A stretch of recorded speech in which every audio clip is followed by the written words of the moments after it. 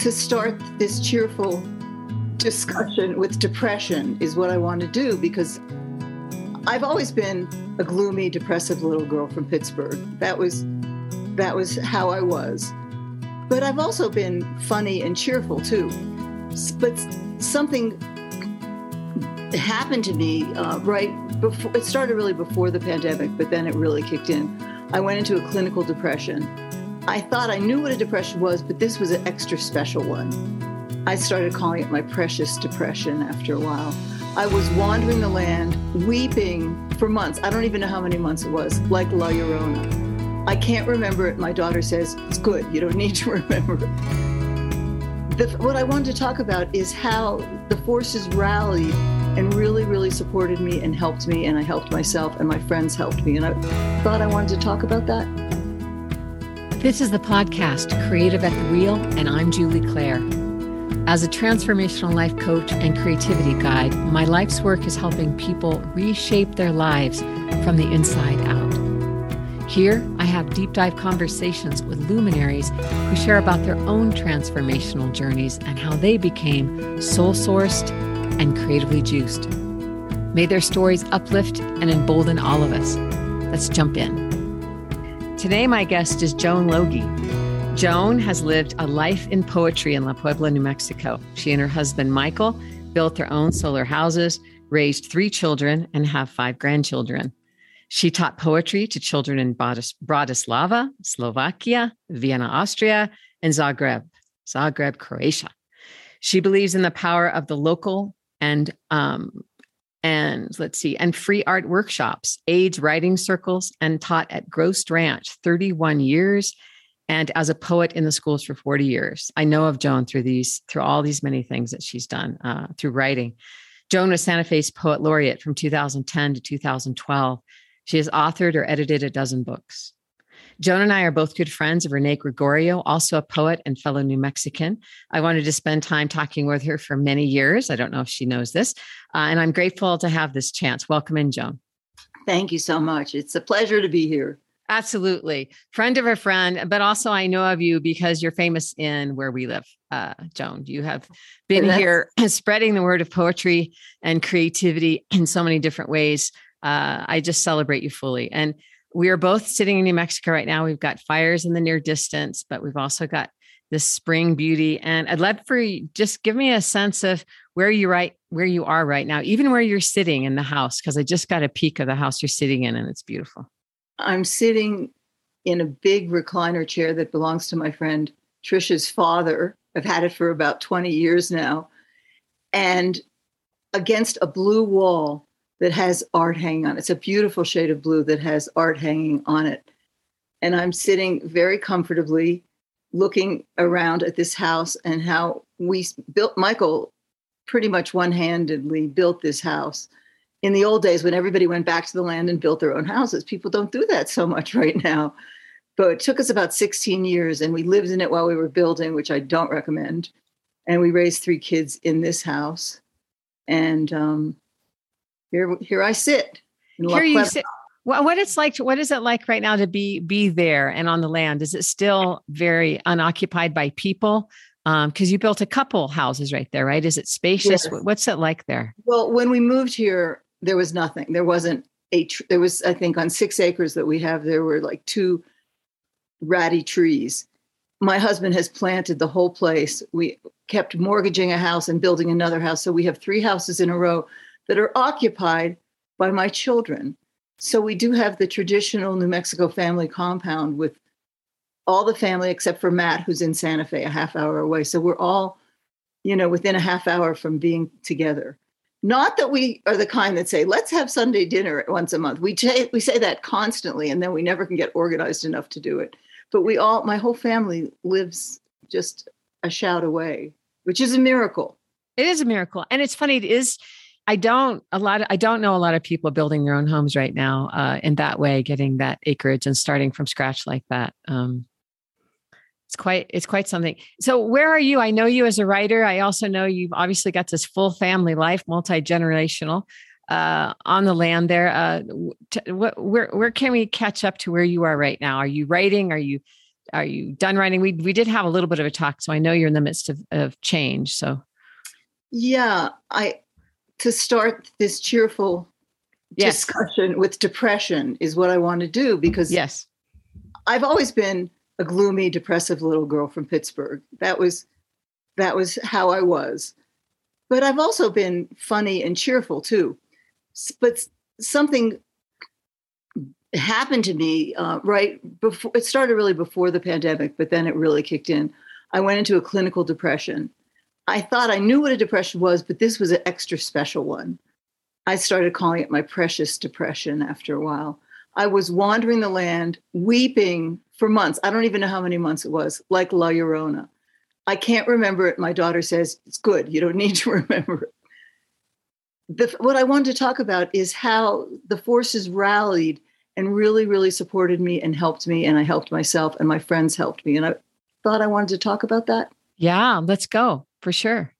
Yeah, I was La Llorona. I was just wandering, sobbing. And my one daughter was living here at the time. The other one was still in Pittsburgh with her 2 kids and husband. And I thought I really believed I would never see them again because of the pandemic.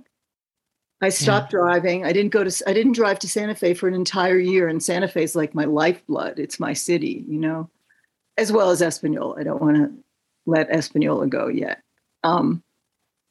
So for 1 year, I did not drive to Santa Fe. I drove locally. I didn't do anything. I didn't write poem 1, and I didn't really care. And no, don't mess with me about it. Friends rallied. Can I tell the name of a book that I didn't write? Sure. My friend Julie gave me the No Bullshit Guide to Depression by someone called Stephen Skoczen, Skoczen,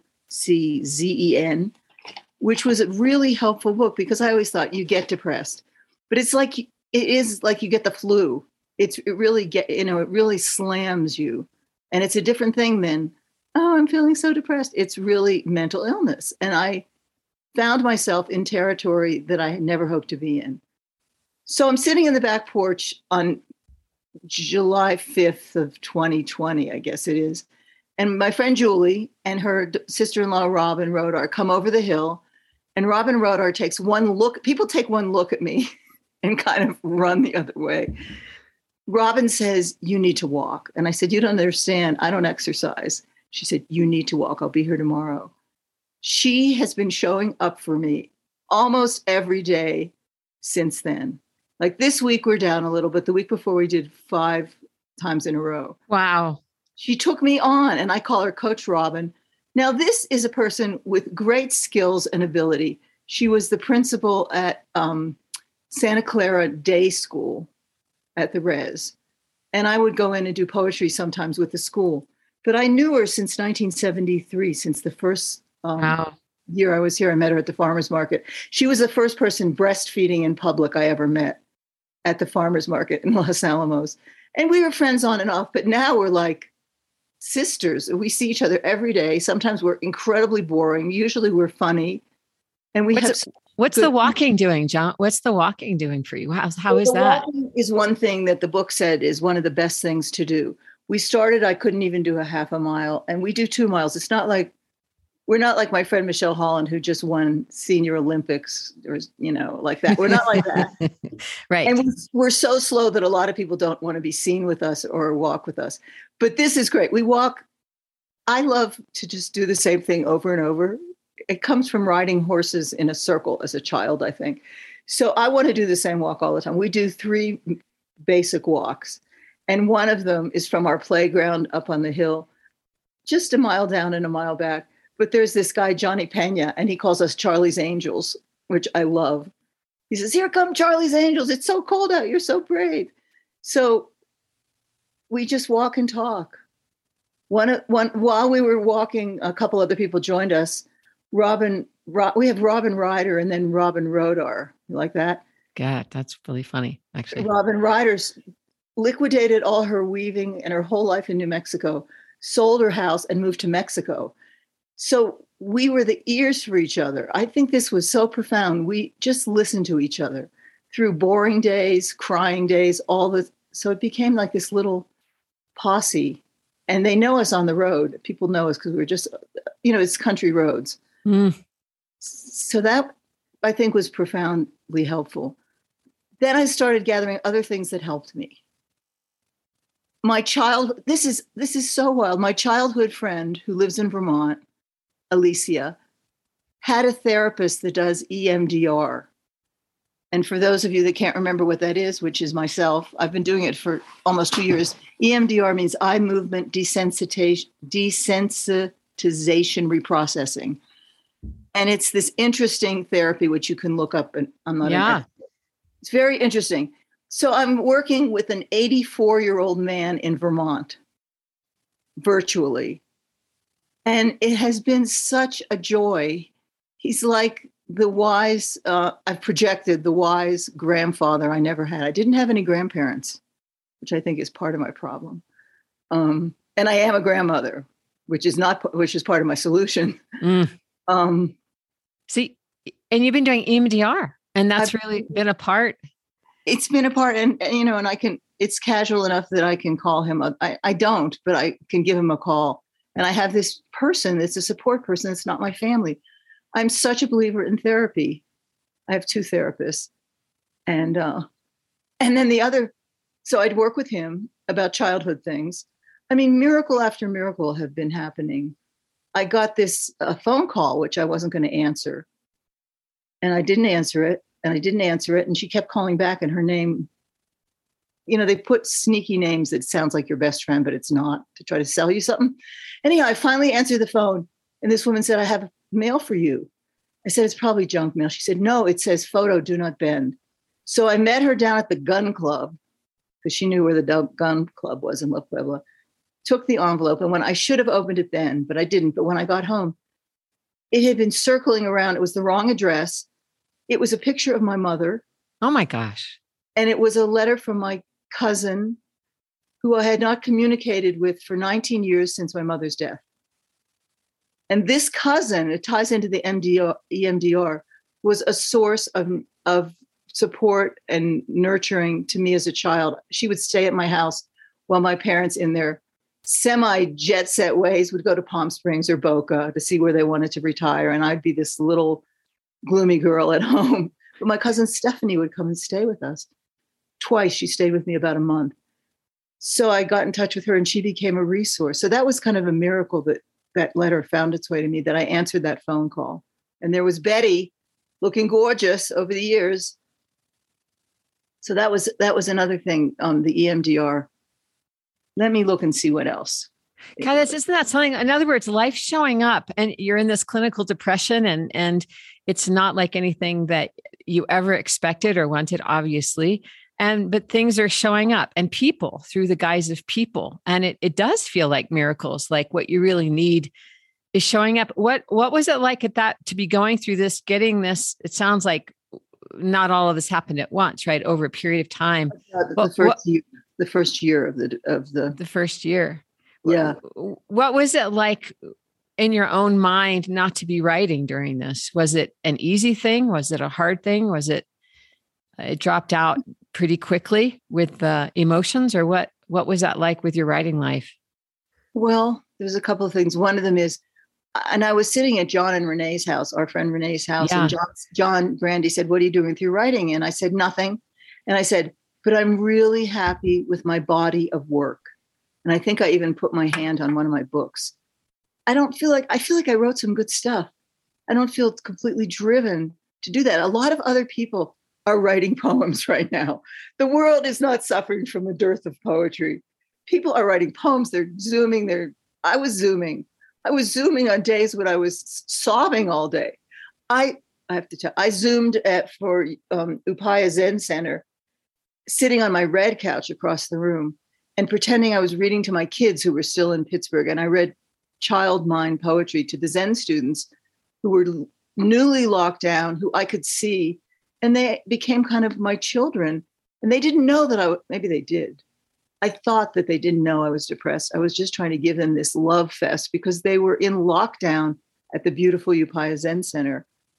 So it was a complex situation.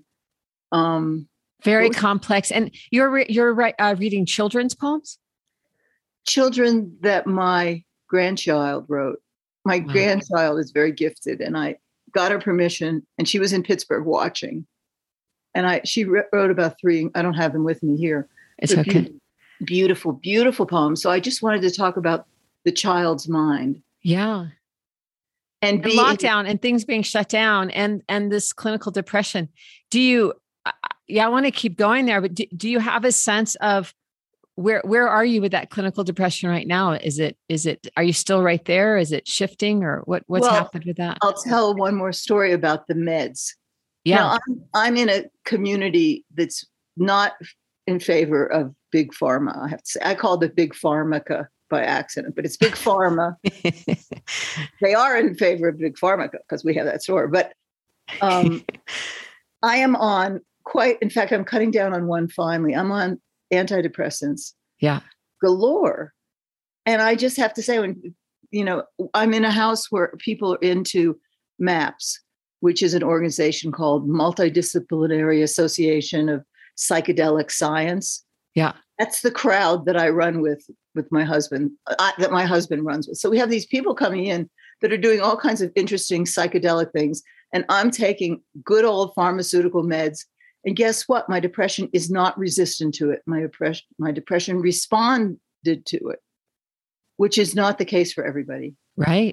And I'm not a doctor and I'm not an expert, but then I have my other doctor who I adore, who I talked to yesterday, and he's worked with me for years. And I'm just like one of those neurotic people that does these things. But I also feel like I feel like I'm a really sane, mentally healthy person. This is so odd. And I think life has lots of jokes and humor and beauty in it. So I came out of that depth through some of these. There's other things too. There were miracles all around. The weird thing is that my EMDR guy in Vermont didn't believe in synchronicity, and I would have none of it. So I started keeping what I call it an artist's book. I started doing watercolor and sketches after every EMDR meeting, which at the beginning was once a week. Yeah. And every week I would take this certain size paper that I don't even want to talk about because it's so private. It's such a beautiful watercolor paper. I'll tell you, it's 6 by 12 paper. Yeah. See if you can find it, folks. It's not easy to find. And I put poems and quotes and the angel of painting. I pasted some gold leaves in it. It looks like something a really sophisticated kid might do. My granddaughter could do this book, the one that writes poetry, if she wanted to. So this is my what got you to start this book? Because that's this kind of basic essential art that some people will call almost more like children's art. I'm all in on this. This is my own practice of drawing really kids-like thing almost daily. How did that start? Was it just like, I'm going to just draw something today? Or did you start with, I'm going to do a project. I'm going to get a little book and start painting in it. What was the origins of that? It started, I think, in 2016 when my daughter Hope lost a child at 4 days old. And I went into my first grief. It was grief. It wasn't depression. Yeah. Wonderful to know the difference. I did not ask for that knowledge, but it was a very sad thing. And I started drawing corn because they were into some Native American teachings about corn. And I just started drawing an ear of corn and an ear of corn. And I filled a whole book with corn. And wow. And people really respond to it. Yeah. Even people that are real artists, which I am not. But I think this is my artist moment, the corn. So that was one thing. So then here we are later with this depression and the EMDR. And I just got an inkling to write about it. I just had so much on my mind. I didn't want to forget it. I like to take notes and I don't want to forget things. And that's part of the impulse of poetry, I think. So in not wanting to forget things, jotting down the quotes, responding to someone who doesn't believe in synchronicity. I didn't tell you what I did. So I have these pictures that I made, and I send a check to Vermont every few weeks, and I would Xerox or print the colored picture from my book and send it to my therapist. Because of course I want to be special and I want to be loved. So I do this. He doesn't say a word for months. Oh my gosh. And then so he gets a picture with the check, in other words. Yeah, a copied picture. Yeah, a copy picture, yeah. And at a certain point he says, why don't you publish those? Which is one thing everybody has been saying, which I don't know how to exactly do. And it would be fun, but I don't care that much. I've published a lot of books. Yeah. Other thing people say is, oh, I can do that. I want to do that. And sometimes I give them a book and send them on their merry way. Or sometimes I tell them where to get the book and watercolor and send them on their merry way. But almost everyone thinks I can do that. So I've been teaching that at Ghost Ranch for a couple of times. You've been teaching this journaling? I taught it last October, and if people sign up, I have it this September at Ghost Ranch Conference Center. So you brought it right into showing up with groups of people. And are they expecting you to do more poetry than you're doing, or is it pretty clear that? Well, they always want the thing that I'm not doing. You know how that is. I do know how that is. Yes, they always say, "I thought you were doing something else, but this has been really helpful." And in fact, the group that I worked with, it was the first time all of us had been out of the house. I taught with masks on the last time. And while I was up at Ghost Ranch, they had no cases. They had one case while we were there. So that was interesting and intense. And if we'd been there the next week, we wouldn't have been able to stay. So I hope that next September goes well. I had such a close group that we've met once on Zoom and we're like best buddies. And I've been doing this for 31 years. I've never had a Zoom opportunity. So, a couple of things about it I just want to interject is one is how it starts, your journal kind of got prompted in my hearing anyway, is through this relationship and this time with the EMDR and having had an experience drawing during a very emotional time previously with the corn, and your grandchild and that died, and then being here and it coming back, but having somebody to send a copied picture to, don't you feel like that's part of the life cycle almost, that there's like when I started doing my pastels, which led to my painting life, but I was working therapy and the therapist said, why don't you draw that and bring it next time? I'm like, and I would always do what she said. So I'm like, okay. And I just drew something in pastels and then I was just smitten. I was like, well, why would I stop? But it wasn't because she asked or there was somebody to show it first. It wasn't my husband or someone close. It was, so I'm interested in how we get started. It's pretty innocent at the beginning, or maybe I want to thank you for using the word smitten. I just said yesterday that my favorite words were smitten, wistful, because I miss things that I was doing and something else that I can't remember because I'm old. But smitten was a word that came up just yesterday. All right. I don't know why I used it. It must be a kind of a bonding here, a smittenness bonding. So that's so cool. And then, so you're doing these and then it became something that people are you show them because you're somebody that can show what you do. It sounds like you're not self-conscious. You don't hide it. You show it to people and they want to do it. And they also want you to publish it. So it becomes immediately kind of received, right? Although not by Mr. EMDR immediately, but still there is, it sounds like the universe is saying yes. Well, yeah. I had an important, fabulous thought that went through my mind about, anybody that comes over has to look at them. Oh, that is funny. And I picture myself I'm old enough, but I picture myself being ancient and antique and having this tattered copy of the same book and making people look at it. But so far, they seem okay with it. But if you come to my house, we have an open door policy. We get characters, but we had just 2 people in refuge from the fire. One from a commune called Hummingbird Ranch, and she. Did they have to evacuate? I didn't know that. Of course they did. Yeah, we have, and then another one that has 2 homes up in the mountains. Yeah. So anyhow, we have a lot of people in and out of the place, and they often get the lucky benefit of seeing my work. And it helps. Okay, now that enthusiasm is what I know of you when you speak. It's contagious in the room. So I call it enthusiasm. Yes. But it's just sharing of what you are. I'm just putting this on you, Joan. You can correct me, but I see it as a sharing of what you're loving and adoring, and you want other people to be in on it. Can I? Yes.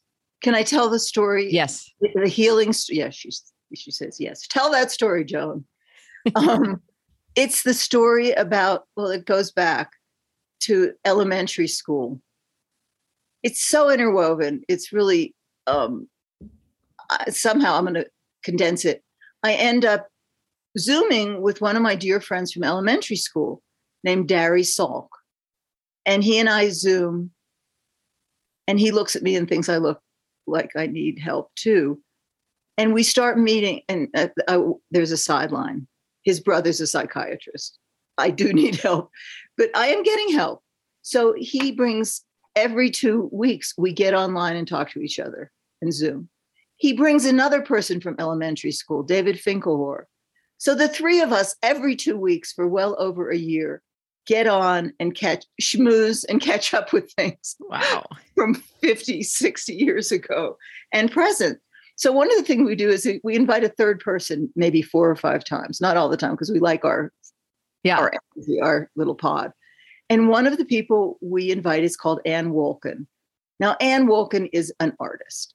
She was an artist as a girl, and she'd be sitting next to me, and the art teacher would say, Joni, look at Ann's picture. Yours are so, I don't know how she said it, but yours are so uptight and constipated and don't do a thing for me. Whereas Ann has murals of jazz musicians, galloping stallions that take up the whole wall.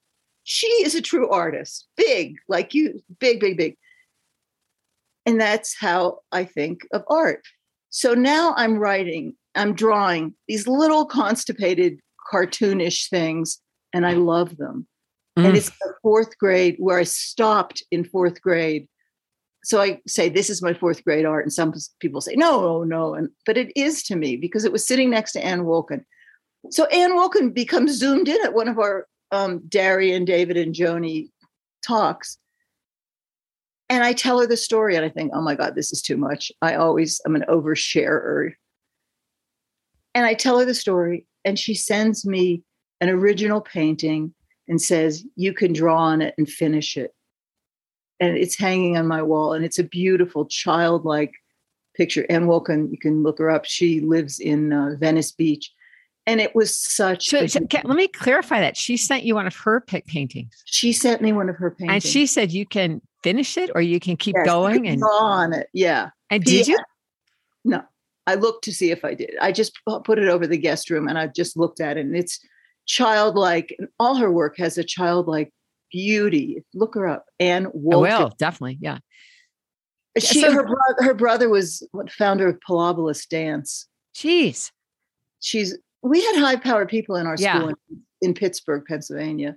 So anyhow, that's a little side story, but how did that encourage? Did it encourage you, or was it another? Is that another what we're calling miracles, or what you're calling miracles, or how do you see that? Oh, it was such a healing, and I wrote her back. A healing, yeah.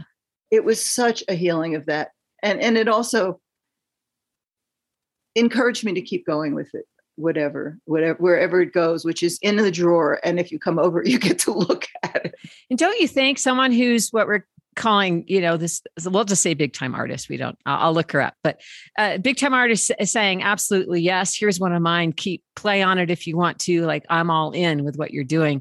To me, what a beautiful additional voice to the choir of yes, as you call it, 4th grade art. This is what turns me on in life is this story right here, Joe. The possibility of turning on that yes to something so essential and immediate. And I think is the remedy to what I call the dead American syndrome, where we're walking around in these kind of dead states. And if we could allow creativity in on this whole other relationship, besides it having to be this standard that is created by God knows who, and live through it, and really open up our energy. So it's kind of what my whole life is built around, is that helping people come into that. So I just get very excited hearing even just all these little pieces coming together, or all these big pieces in small ways. Yeah. Thank you.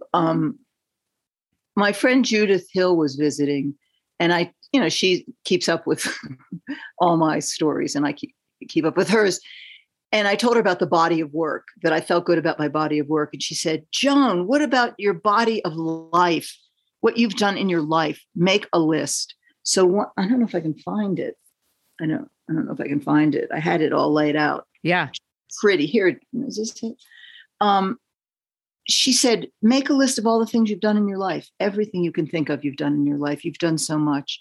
And we all have. And it doesn't have to, I learned early on, we don't all have to be Zsa Zsa Gabor, who was a Hungarian and famous, and my mother didn't like her.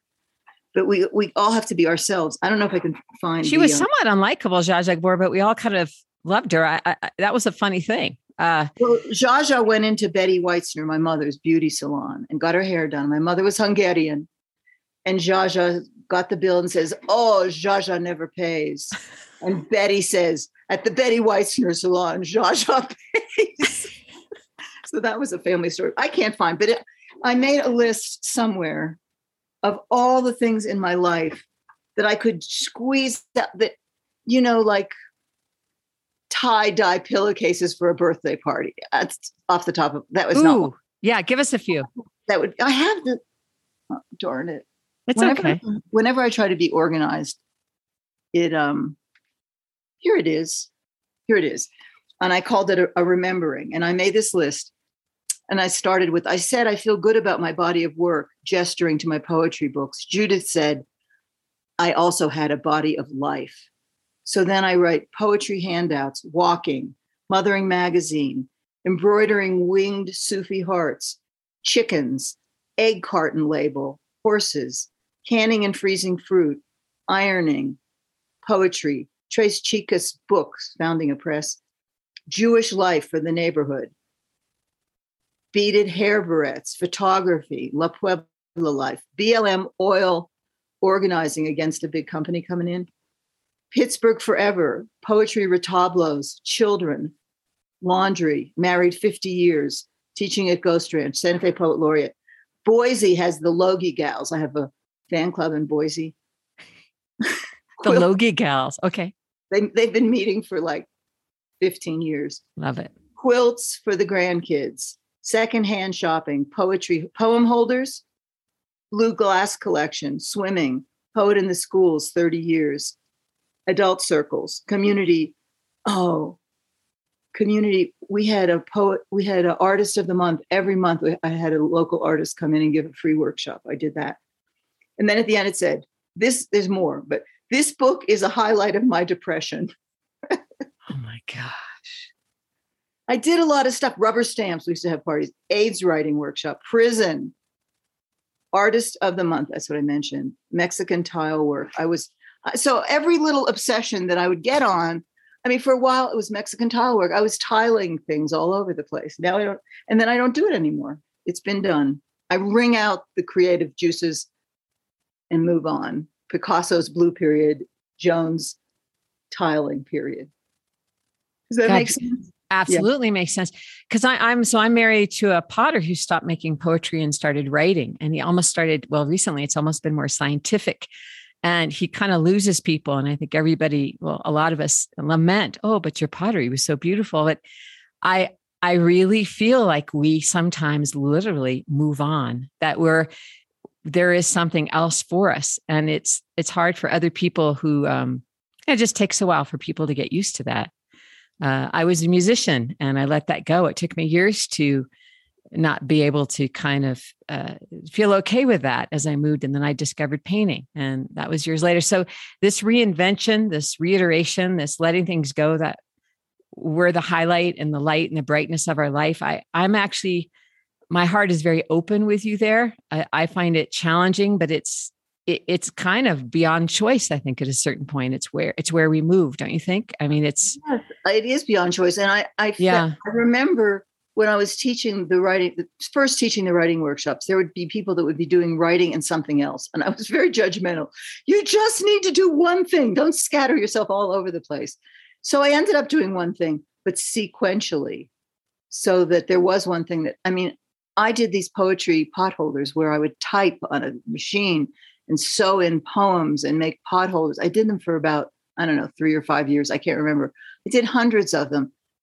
I don't do it anymore. I can't do it. Yeah. People still have them. They say, "Oh, I think of you." And I like that. I want to be thought of. I think that's one of the impulses, and I want to think of them too. I think one thing that I was thinking of this morning is that in our life, you kind of build a magnetism, build an interest in other people, invest your time, like study the other people. And I think that's why the people rallied to help me get out of the doldrums is I had invested a little bit of creative and social time in my neighborhood. And I don't feel like you have to be famous in the world like Zsa Zsa. Yeah. I feel like if you can serve a function, like I've read 2 memorial poems in the last month, one for Marguerite Wilson and one for my brother. If you show up where you do some good locally, you don't have that hunger to be on. I'd like to be on American Idol if I could sing. I love American Idol, but you don't have that need for people you don't know to think something about you. You have people that you do know that you can actually have some positive effect on. How does that ring true for you right now with your life and your family? Because when we talked, I know you're very involved with your family currently, and it's a different kind of local, but it's local. Yeah, it's having my kids here is. I was I told you my parents would go to Palm Springs and Boca, and they both worked. My mother was a beautician, had a very fancy beauty shop. My father had a beautiful men's clothing store, Laramore's in Pittsburgh, is still there, 3rd generation, 85 years old. They were involved in their life, and I was alone a lot. And now I'm not lonely. I wrote that down yesterday in big letters. I am not lonely. And so many people are. Yes. Almost everyone I talk to says, I'm so isolated and I'm so lonely. And my little inner demon goes, what's the matter? You don't have a writing group? Start a writing group at your library. Really. Read Natalie Goldberg's Writing Down the Bones and start a writing workshop. Thank you, Natalie, for giving me that. Thank you, Robert Bly. Thank you, Joya Timpanelli. Thank you, Miriam Sagan. Thank you, Judith Hill. Thank you, Renee Gregorio. And Valley Fox, Michelle Holland. I mean, we have these people that are really there for us. And the ones that aren't, forget about them. Beautiful. And what is it? Would you say your challenges now with the depression? You've got a lot going, a lot of support, a lot of creativity as well. It sounds like not your writing life that you knew it for many years. That's clear. But you have this 4th grade art going. You have all this involvement with people. Do you have ambition at this point? Is it day to day? Yeah, I have no ambition. I have ambition to read you one poem before we sign off, and you tell me when that is. I would love to hear it. Let's jump in. Let's do it. Okay. So this is a poem. One of my students wrote a poem about kisses, and I wrote this poem recently called "The Softest Lips." I hope to read your poem about kisses again, as I have kissed no one as exotic as you have. Though there was that old famous poet behind his car, while his girlfriend of the hour sat in the driver's seat. Though he was as homely as a toad, his lips had been around, kissed the poems into books and into sky, a contagion of soft.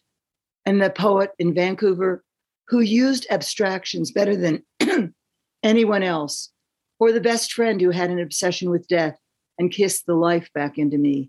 Or the kisses I've blown to children during the pandemic. It's a week away from Good Friday and Passover. I have kissed the Torah with my prayer book or prayer shawl.